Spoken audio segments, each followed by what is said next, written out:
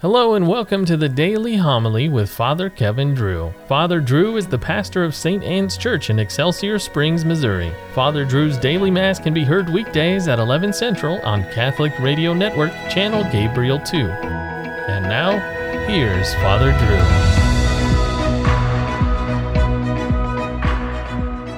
Drew. A reading from the book of the prophet Isaiah. This is what Isaiah, son of Amos, saw concerning Judah and Jerusalem. In days to come, the mountain of the Lord's house shall be established as the highest mountain and raised above the hills. All nations shall stream toward it. Many people shall come and say, Come, let us climb the Lord's mountain to the house of the God of Jacob, that he may instruct us in his ways, and we may walk in his paths. For from Zion shall go forth instruction, and the word of the Lord from Jerusalem. He shall judge between the nations and impose terms on many peoples. They shall beat their swords into plowshares and their spears into pruning hooks. One nation shall not raise the sword against another, nor shall they train for war again. O house of Jacob, come, let us walk in the light of the Lord. The word of the Lord. Let us go rejoicing to the house of the Lord. I rejoice because they said to me, We will go up to the house of the Lord, and now we have set foot within your gates, O Jerusalem.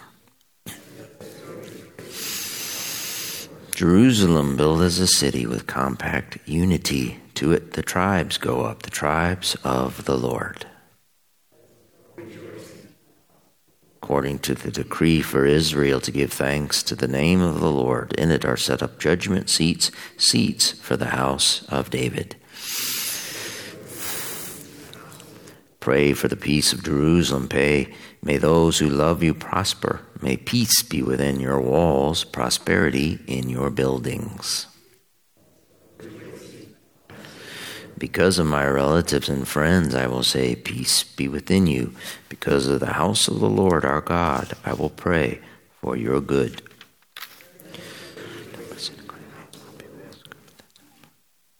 The Lord be with you. Reading from the Holy Gospel according to Matthew.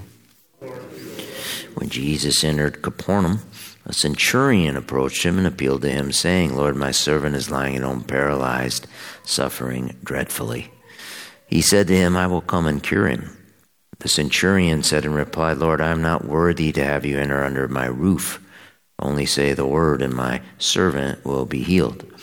For I too am a man subject to authority, with soldiers subject to me. And I say to one, Go, and he goes, and to another, Come here, and he comes, and to my slave, Do this, and he does it. When Jesus heard this, he was amazed and said to those following him, Amen, I say to you, in no one in Israel have I found such faith. I say to you, many will come from the east and the west, and will recline with Abraham, Isaac, and Jacob at the banquet in the kingdom of heaven. The Gospel of the Lord. Why didn't the Roman centurion want Christ to come to his house? Instead, he said, Only say the word, and my servant shall be healed. What was the centurion's problem? Was his house a mess? Was he too embarrassed to have visitors? No. He did not invite Christ into his home because doing so would have put Christ in a bad spot. You see, Jews were racists. Yes. See, after all, they weren't just any people, they were the chosen people. The Jewish law mandated that Jews were to be set apart. That being the case, they were not to enter Gentile homes. Doing so would defile them. The centurion, astute enough to realize this, would not have Christ violate his own Jewish law. A centurion was in charge of 100 Roman soldiers and all their servants and all their slaves. Many people then were subject to him. But look what he said. I too am subject to authority. He acknowledged that he himself took orders from higher ups. But that is not all. This powerful yet humble Roman told the itinerant preacher from Nazareth, a member of a conquered race, that he, the centurion, was subject to him, to Christ. Here we are getting a glimpse of the beginning of the kingdom on earth, the beginning of the Catholic Church. Listen to Isaiah 700 years before Christ. All nations shall stream toward it. Many people shall come and say, "Come, let us climb the Lord's mountain to the house of the God of Jacob." Listen to Christ. I say to you, many will come from the east and the west and will recline with Abraham, Isaac, and Jacob at the banquet in the kingdom of heaven. You see, something new, something different was happening. All other peoples, including the Jews, had their own national religions, their own gods. Christ, echoing Isaiah, he changed all that.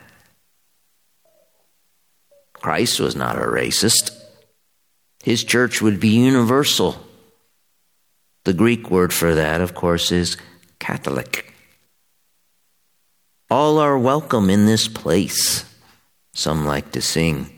Well, yes, but not so fast. Everyone is welcome, but they are still subject to authority. They cannot enter the house and start rearranging furniture in order to suit their own taste and desires. What kind of guest does that? A foolish one. Let us never forget that we are guests invited to the King's banquet. What a privilege. What an honor. And what a king. This powerful man is so humble that he brings the banquet to us at the holy sacrifice of Mass. So let us ask ourselves, what kind of shape is my house in? Is it a mess? If so, am I foolish enough to put Christ, my King, in a bad spot? My friends, this is why Christ gave us the sacrament of confession, so we won't defile him by committing sacrilege when he comes into our house at Holy Communion. Let us all put our house in order to prepare for the coming of our King. Then all he will have to do is say the word, and our soul shall be healed.